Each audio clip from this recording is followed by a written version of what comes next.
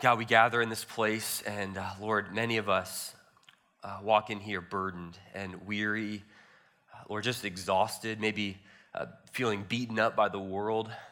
And Lord, we come into this place, and Lord, we want to find rest in you. God, we want to be fed by your word. And so, God, I pray that you would feed us today. I pray that your word would truly do the work today. God, that you would meet us exactly where we are, wherever that is today, and that you would turn our gaze upward towards you. Lord, that you'd help us to see Jesus so that, Lord, we would walk out of here not only changed, but refreshed. We would not only walk out of here transformed, but Lord, ready to face a week because of the word that you've spoken to us today. So would you work, would you help us today, aid us by your Spirit, we pray in Jesus' name, amen. As a pastor, I hear a lot of different ways that people articulate their spirituality. I've heard so many different ways that people kind of explain where they are spiritually. I've heard things like, I love Jesus, but I don't like the church. I've heard things like, my faith is very important to me, but there are many different ways to get to heaven.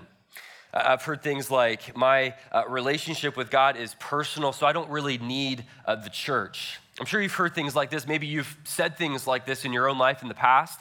But by far, the most popular description of what I hear in terms of people describing their spirituality is this: I'm spiritual, but I'm not religious, right? I'm spiritual, but I'm not religious, to kind of self-proclaim oneself as spiritual. This is very trendy right now. This is very, very popular. In fact, a recent survey by Pew Research revealed that over 27% of adults in the U.S. describe themselves this way, as being spiritual, but not religious. And you probably have seen this in the various spiritual practices of the rise of horoscopes and aura readings and these tarot card readings, these crystal healings, the explosive growth within the New Age movement. We look at all of that, and as Christians, we take a step back, and we can see, even in the midst of our country right now, many people are yearning for spirituality. Many people are craving existential truth and meaning and purpose. They're wanting something more. And I think that this pursuit of that and all these various practices not only reveals this desire for spirituality, but I think it raises the question, what does it mean to be spiritual? What does it mean to be somebody who is yearning for spirituality? It's a really important question, especially right now in our culture. One prominent religious leader said this about spirituality, said that true spirituality as a Christian has little to do with your involvement or commitment to a local church. Whether you become a revolutionary immersed in or minimally involved in or completely disassociated from a local church is irrelevant to me and within boundaries to God. What matters is not whom you associate with, but who you are.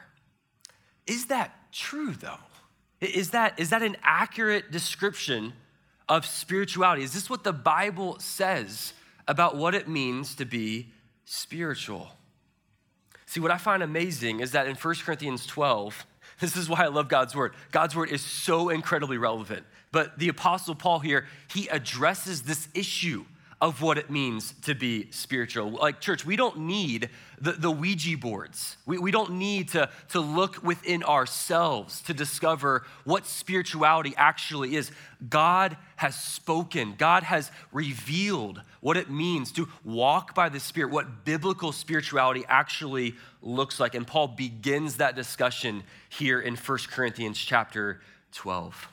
Just want to remind us of where we are in this letter. We've been walking through 1 Corinthians over the last several months, and we are in a section right now where Paul is addressing three main issues related to how the Corinthians were gathering for worship. We've looked at men and women's role, kind of the gender roles. We looked at kind of the head coverings a few weeks ago. The second issue was the Lord's Supper. We looked at that last week. And now Paul is turning a corner. He's addressing the third issue, and really what seems to be the most important issue, and that has to do with these spiritual gifts. Paul's beginning this section in chapter 12 that will run us all the way through chapter 14. And so this morning, we're really just going to look at these first couple of verses in chapter 12, just going to lay a foundation for us so that we can unpack this in coming weeks. But what we're going to see is in verse 1, Paul is going to give a correction. Verse 2, he's going to provide a contrast. And then verse 3, he's going to provide a confession. So the first thing here, verse 1, we notice a correction. Verse 1, it tells us that Paul is informing the Corinthians of something that they have misunderstood. This is most likely one of the issues or one of the questions that the Corinthians wrote to Paul about. And we can tell in Paul's response that they were clearly not on the same page. And so he's beginning this correction from chapter 12, verse 1, all the way through chapter 14. And what this is centered on, his correction, is what it means to be spiritual. If you look at verse 1 here, the Greek word that is translated in the ESV or NIV as spiritual gifts, I think could be better translated as spirituality or things of the Spirit. Now in the ESV, NIV, I think they translate it as spiritual gifts because that is exactly what Paul will get to in verses 4 through 11. And yet if you look at verse 4, that Greek word for gifts there is a different Greek word than in verse 1 that's been translated as spiritual gifts. The Greek word in verse 4 means gracious gifts or a specific manifestation of the Spirit's activity. But verse 1, this Greek word, is translated as spiritual or the spiritual person. It's used 4 different times throughout 1 Corinthians, and each time it's translated as spiritual or a spiritual person or spiritual things. Even in this section of chapters 12 through 14, Paul uses this word in chapter 14, verse 37. It says, if anyone thinks that he is a prophet or spiritual, he should acknowledge that the things I'm writing to you are a command of the Lord. So I think this word could be better translated, more generally related to the things of the Spirit or a spiritual person, and not so narrowly as spiritual gifts. I think the reason for that is Paul's argument here and what he's laying out over these next few chapters has to do with correcting their understanding of what it means to be spiritual. And we've seen this all throughout the letter. The Corinthians' understanding of maturity and spirituality was off. That for them, they viewed the body as bad and the spirit as good. They denied kind of the physical and the material existence of the body, and that led them to denying sex, to denying marriage, and for them, they denied even a need for the body in the future, which Paul will address in chapter 15. But even in this section here, we can see their misunderstanding of spirituality in their misuse of speaking in tongues, which Paul will address in chapter 14, this divine utterance that for the Corinthians, they thought that they had already arrived and that they were already like the angels. And so Paul is beginning this correction about what it means to be spiritual. And he unpacks that beginning in verse 2 here with a very effective contrast. Paul in verse 2 reminds them of something from their pagan past. And I think Paul's intention here is to provide this comparison that for the Corinthians, before God saved them, they were pagans and they were following and being led to a mute idol, to mute idols, in comparison to now being Christians, being followers of Jesus. They are led by the Spirit to a God who speaks, a God who communicates. Now, why is this contrast helpful? I think this contrast is helpful because it shows us that we become what we worship.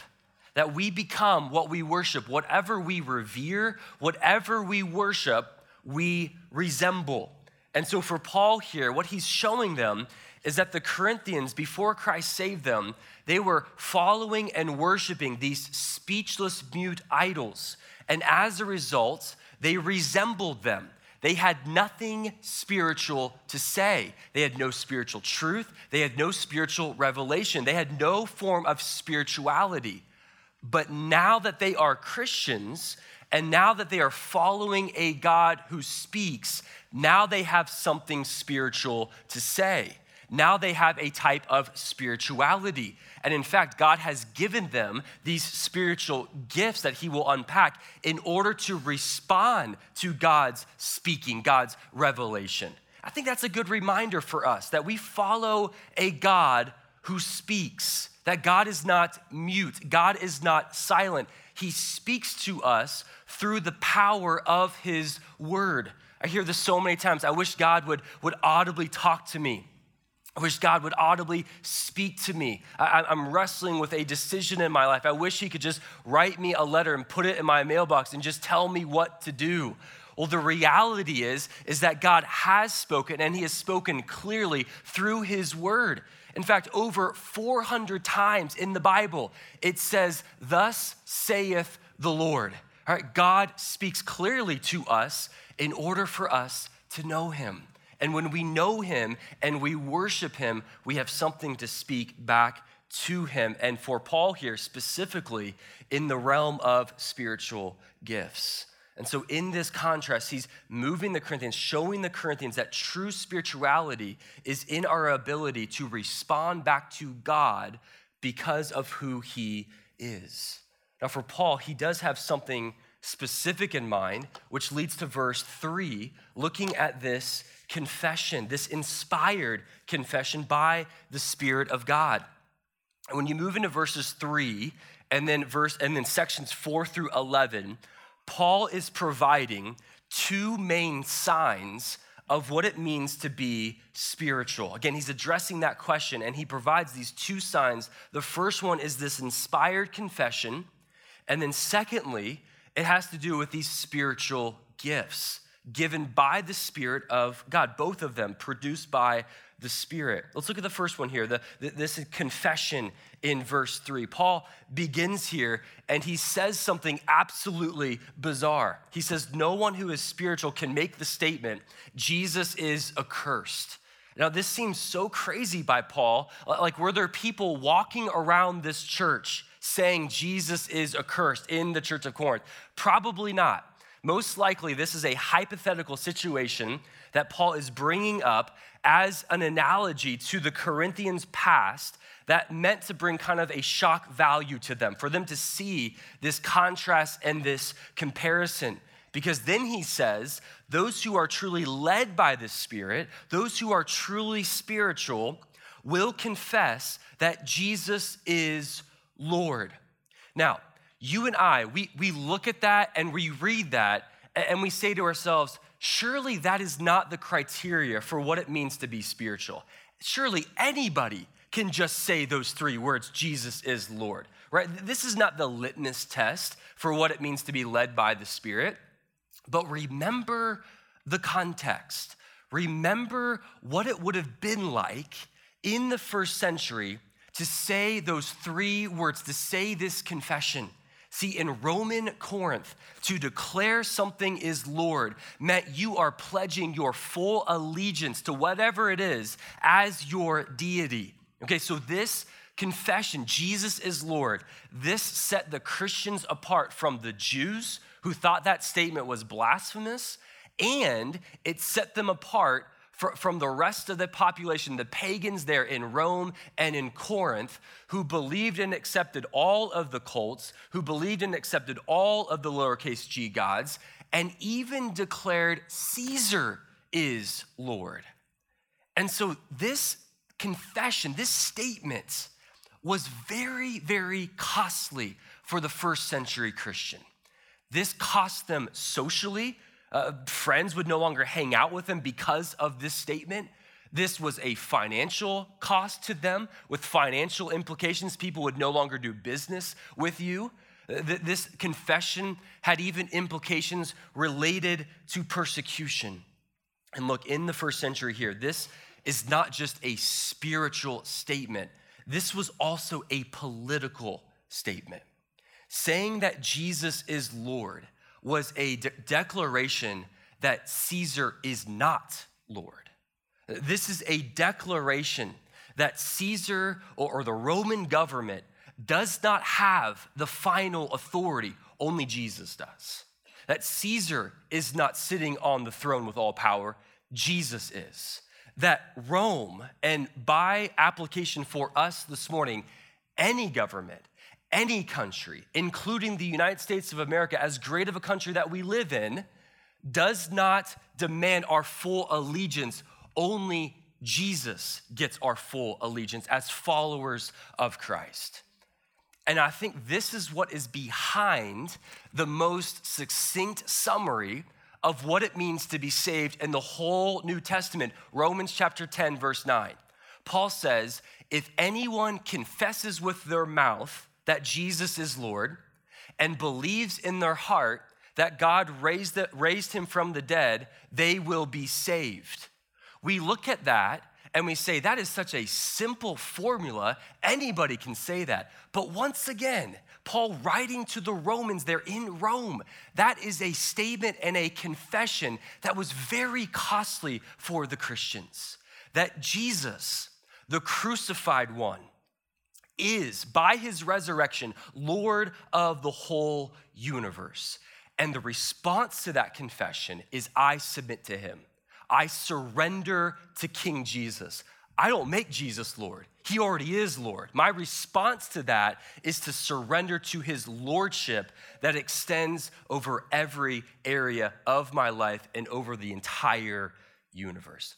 That's what it means to be spiritual. That's what it means to be a Christian. And to get to that point, one must be filled and walking in the Spirit. I love how Leon Morris describes it. He says that the lordship of Christ is not a human discovery.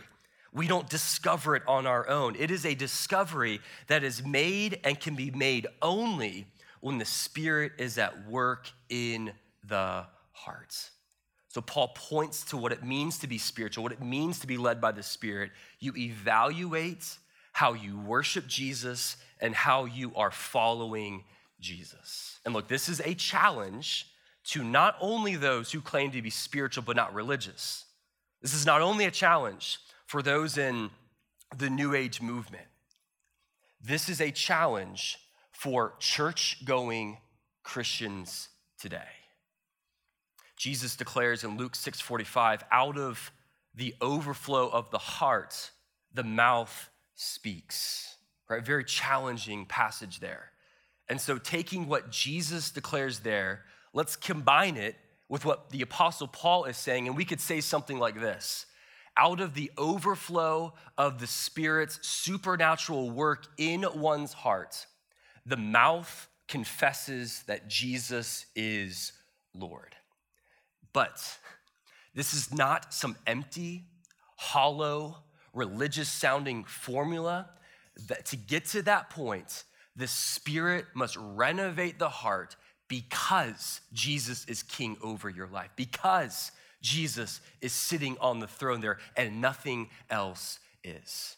See, this is not a hollow declaration, Jesus is Lord. No, this is a wholehearted confession out of deep conviction. Jesus is Lord. Jesus is king, and my lifestyle matches that confession. Maybe to take a different angle on this, Jesus also says in Matthew 7, notice this, he says, very convicting passage, he says, not everyone who says to me, or not everyone who confesses, Lord, Lord, will enter the kingdom of heaven, but the one who does the will of my Father who is in heaven. On that day, many will say to me, Lord, Lord, did we not prophesy in your name and cast out demons in your name and do many mighty works in your name? And then I will declare to them, I never knew you. Depart from me, you workers of lawlessness. Notice the contrast here. Notice that we have people who are doing religious-looking activities compared to knowing Jesus. We have people with an empty, hollow confession, Lord, Lord, and yet their hearts were far from Jesus. Look, church, unfortunately, many people will miss heaven by 18 inches. 18 inches is the distance between one's head and one's heart. That many have a lot of Bible in their head, but Christ is far from their hearts. That many know a lot about Jesus, but they do not know Jesus. That many are religious, and yet they are lost. One of the aspects of being a pastor that I really enjoy is officiating weddings. I love the whole process of kind of going through premarital counseling, getting to know the couple, and then conducting the wedding ceremony. And there's this moment that just fills me with such a wonder about marriage and how God has instituted marriage. It's the sacred moment in the ceremony where the bride and the groom, they turn to one another, and in front of God, in front of these witnesses, they make these vows, these confessions, these covenants, these promises that they are declaring to one another in front of God, in front of these witnesses. And it's so sacred for me to know this couple, to see their lives, to see how they treat one another, and have this moment where their confession is actually lining up with their lifestyle, right? Their actions and their behaviors mirror what they are confessing to one another, right? In that moment, if it was known to everybody that this bride and groom were unfaithful to one another, were unloving to one another, and they're making this confession that they're gonna be together till death do them part, like everybody would say, that's an empty confession. That's a hollow confession. That's not what love or marriage is. My question for you today is, could the same be said about your confession about Jesus being Lord? Could the same thing be said of your statement that I believe in God, I'm religious, I go to church, I believe in the Bible, I believe in Jesus, but does your lifestyle match your confession? Do you know Jesus, and are you submitting to his lordship? Look, that's what it means to be spiritual. That is biblical spirituality. It is this inspired confession by the Holy Spirit when a lifestyle matches that confession. So that's the first sign. The second sign I think Paul provides here, as far as what it means to be spiritual, has to do with these grace gifts or these spiritual gifts. And this is really verses 4 through 11. Today I'm just gonna lay a foundation today about what it means to be gifted spiritually by the Spirit of God. And in coming weeks, I'm gonna unpack this more, because again, this is another topic within the church that's vastly debated. And so this morning, I just want us to zoom out for a moment and understand what spiritual gifts are. And I want to begin today just with a basic definition. This is from Wayne Grudem, just to kind of ground us on the floor level. What is a spiritual gift? A spiritual gift is an ability empowered by the Holy Spirit and used in the ministry of the church. Okay, it's just a basic definition. And for me, what's really helpful in understanding a concept, especially in the Bible, I love to start with what something is not, right? So let's maybe talk about what spiritual gifts are not for a moment. Okay, let me give you a few. The first one here is that spiritual gifts should not be confused with a talent or a skill. Spiritual gifts should not be confused with a talent or a skill. In other words, just because you're good at something does not automatically mean that's your spiritual gift, right? You can be talented at something and yet not empowered by the Spirit of God, right? Or flip that around. You could actually be empowered by the Spirit. Something could be your spiritual gift, and you may not be very good at it in the beginning. I remember my first couple of teachings years ago, they were train wrecks, right? There was a little bit of sign, maybe you're gifted here, but they were not very good. And so just to automatically equate with being skilled or talented with a spiritual gift, I think is a danger that we need to avoid. Secondly, a spiritual gift is not salvation. Okay, some within the evangelical world, specifically in the Pentecostal stream, believe that you must exercise a spiritual gift in order to be saved. And for them, it's usually speaking in tongues. And I think that is an unhealthy intermingling of salvation with spiritual gifts that we do not see as normative throughout the New Testament. Now, while I think it's a sign of maybe immaturity to not know your spiritual gift, to not use your spiritual gift, it is not a sign that you are not saved. Okay, thirdly, spiritual gifts are not to be confused with spiritual maturity. Okay, just because you are spiritually gifted does not automatically mean that you are mature. Take the church in Corinth, for example. You remember chapter 1, verses 4 and 5. Paul is thanking God because God has richly blessed them with every spiritual gift related to knowledge and speech. And yet we've seen just how spiritually immature this church actually is. And so look, you can be gifted spiritually and yet bankrupt in character and integrity. All right, that's a danger for us this morning. You can be a wonderful teacher. You can be very hospitable. You can be a great servant, a great encourager. You can be very generous and yet be spiritually shallow. And we're going to talk more about that in coming weeks. Fourth, another misconception about spiritual gifts is that they are not to be used for personal boasting or personal gain. You were given a spiritual gift not because of you, but because of the generosity of God. Right? These gifts are acts of God's grace, that you don't deserve these spiritual gifts. You didn't earn them. Therefore, they are not a reason for you to boast or brag about them. You have been given a spiritual gift to be used for the glory of God, the edification of other Christians, and the building up of Christ's church, not to shine a spotlight on yourself. Okay, so we've got a definition. We've got some things that spiritual gifts are not. Let me provide a list of spiritual gifts that we see throughout the New Testament, okay? I want you to see, kind of get a visual here, and some of these gifts show up in multiple lists here throughout the New Testament. These are 4, and some people would say these are the 5 lists that we see of the amount of spiritual gifts throughout the New Testament. And we're going to unpack and define and explain each of these in coming weeks. But this morning, I just want you to visualize how many we have, how many that we see in the New Testament. A couple of things about these lists. Number one, these lists are not exhaustive. Okay, there's not one list that lists every spiritual gift in the New Testament. Some include others leave other gifts off. So they're not exhaustive. Secondly, these are not listed in order of importance. Okay, so the first one that's listed, it's not like, oh yeah, this is the best spiritual gift, right? The New Testament doesn't really talk about gifts in that way.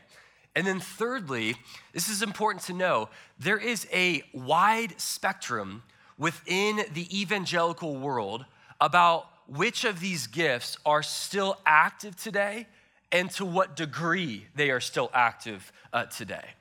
And specifically, it has to do with these miraculous gifts or the sign gifts. Okay, these are specifically speaking in tongues, prophecy, and the gift of healing. Okay, in particular, and there's debate about how active those are today. Just to give you kind of a visual about the 4 main views about those miraculous gifts and its continued activity today, there are these 4 most popular views. You look at cessationism on the far left side there. This view believes that these miraculous gifts have ceased today, that they existed in the first century, in the apostolic age, but they are no longer active today.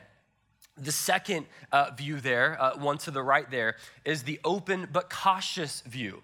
This view states that maybe these miraculous gifts are still active today, but they are certainly not normative. That you might see these miraculous gifts where the gospel is going forth in a part of the world where it has not gone before, And so the Spirit of God uses these miraculous gifts to kind of validate the power of God in and through the gospel. You kind of see that throughout Acts, but it's open, but very, very cautious. And then you've got this third view here, the Pentecostal charismatic view, and there's a wide spectrum within there, but they believe that all of the gifts of the Spirit continue today and are and should be normative. Okay, they disagree on what exactly happens in the baptism and the role of the Spirit and the speaking in tongues, but they are kind of full on with these gifts. And then there's a fourth view that's becoming more and more popular today, kind of the third wave, or what some call the charismatics with seatbelts, if you will. But this view believes that the preaching of the gospel should accompany some of these gifts at some times, that because the gospel is so powerful and such good news, that the Spirit of God will cause the people of God to respond in some of these spiritual gifts. Okay, so those are just a couple of views, and we'll get to kind of the view that I hold, or that our church holds predominantly in coming weeks. And there's so much more that we're gonna get to with spiritual weeks, or with spiritual gifts in coming weeks. But over the next 4 weeks, we're actually going to press pause on 1 Corinthians, and we're gonna talk about the Holy Spirit. Okay, this third member of the Trinity that some of us really don't know a lot about, and yet his role related to spiritual gifts is so intimately connected. We wanna take the month of July and talk more about who the Holy Spirit is and what his work is to help us understand spiritual gifts more. But as I close this morning, I want to answer the question, what does this passage teach us about God? All right, what does this passage teach us about God? And look, when you're reading the Bible and studying the Bible, that is such an important question to ask. Like, we read the Bible, we study the Bible, so it leads us towards adoration of God, towards worship of God, towards enjoyment of God. We don't read the Bible or preach the Bible for practical self-help tips. We read and study the Bible so it leads us to a better understanding of God that leads us to worship. So one of the biggest things that stands out to me in this passage is the incredible generosity of God. Like when you look at this passage and you look at spiritual gifts, like one of the things that it just stunned me this week, thinking about the vast, deep, unending well of grace that God has, that he draws from in lavishing upon his children grace after grace after grace. I want you to just think about this for a moment, just how the Bible describes our position before God saved us. Just think about that for a moment. We were not in good standing before God saved us. The Bible describes our position as being lost, as being hopeless, and very bluntly, as being dead in our sins. And the Bible uses that kind of language to teach us that we were unable to save ourselves. We are unable to do anything about this predicament of being guilty and condemned.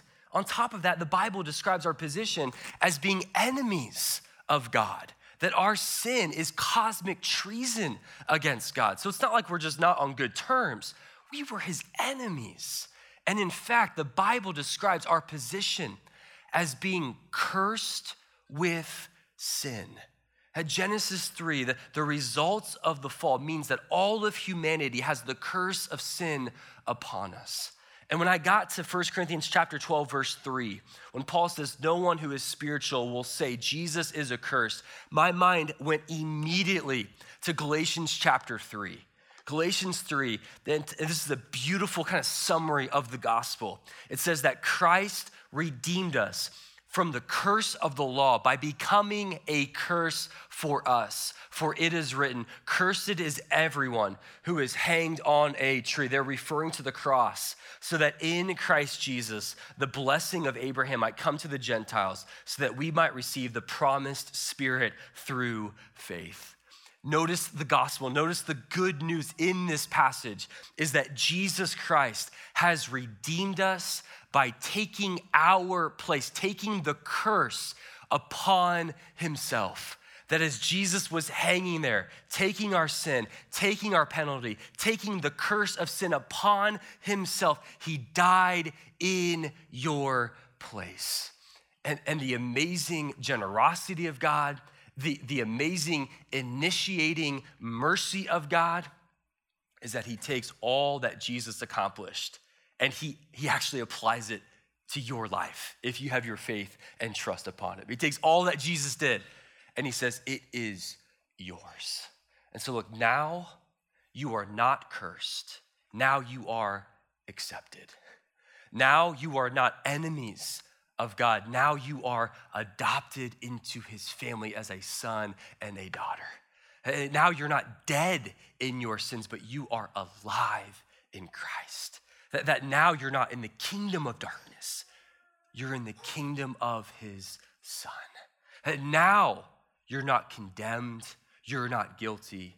But now in Jesus, you are forgiven and you are righteous and you are eternally loved because of what Jesus has done for you. And look, that is true. If you place your faith upon Jesus, turn from your sins, and make this confession, Jesus, you are Lord, you are King, and I submit myself to you. Look, I wonder if some of us need to be reminded of that today. Some of us need to be reminded of all that Jesus has done for us. Maybe you've been walking through life and you've been thinking that you're a true follower of Jesus, truly spiritual, and yet your confession, your thinking it's been empty. It's been hollow. It's not been matched by a lifestyle that surrendered everything to Jesus. And so this morning, I just want to give you an opportunity even to respond today. We're going to sing one last song. And if you're here and you're not a Christian, you're here and you haven't placed your faith upon Jesus, we would love to have a conversation with you. We'll have leaders at the Next Steps table right outside this room that would love to explain what it means to follow Jesus and to surrender every area of your life to him. But church, don't miss this. In God's incredible generosity, he not only saves us, he not only forgives us of our sins, but he lavishes these spiritual gifts upon us. What a great God. What a good God that we have who gives us these gifts so that we can rightly respond to all that he is. Man, God treats us so much better than what we deserve. And we don't even know the depths of that statement. He treats us so much better than what we deserve. What grace, what generosity, what a good God we serve. Let's pray together. God, we give you praise this morning. Lord, you stun us time and time again with your goodness, with your mercy, with your grace. God, we thank you for this passage, Lord, a passage that can so easily become me-centered and what you've given to me. God, we want to turn that back and say, no, you are the generous God. You are the center of this passage.